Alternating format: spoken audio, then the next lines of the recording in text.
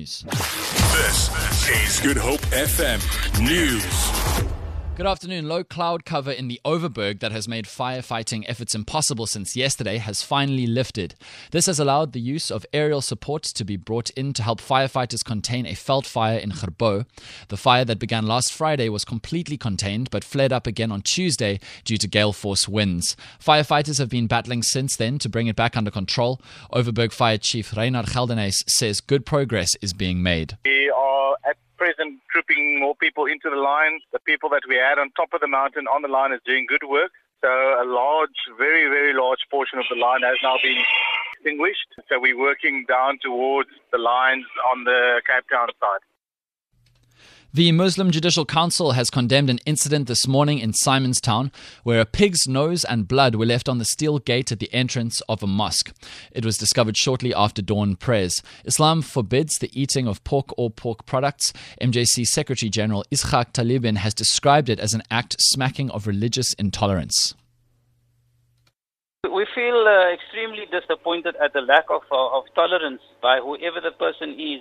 I mean, the last 20 odd years, we've been priding ourselves on this particular democracy of ours that allows everybody to give free expression to their religious persuasions and beliefs. And we are quite alarmed at what this could basically signal and signify. Is this expression of religious intolerance? Some ANC leaders managed to take to the streets of Soweto today to drum up support for the party's 105th celebration despite the drenching rain. The downpours meant most of the planned door-to-door visits were cancelled. Tomorrow's event at the Orlando Stadium in Soweto will also see President Jacob Zuma deliver the governing party's January 8 statement. Deputy President Cyril Ramaphosa went on a walkabout to raise support for the event.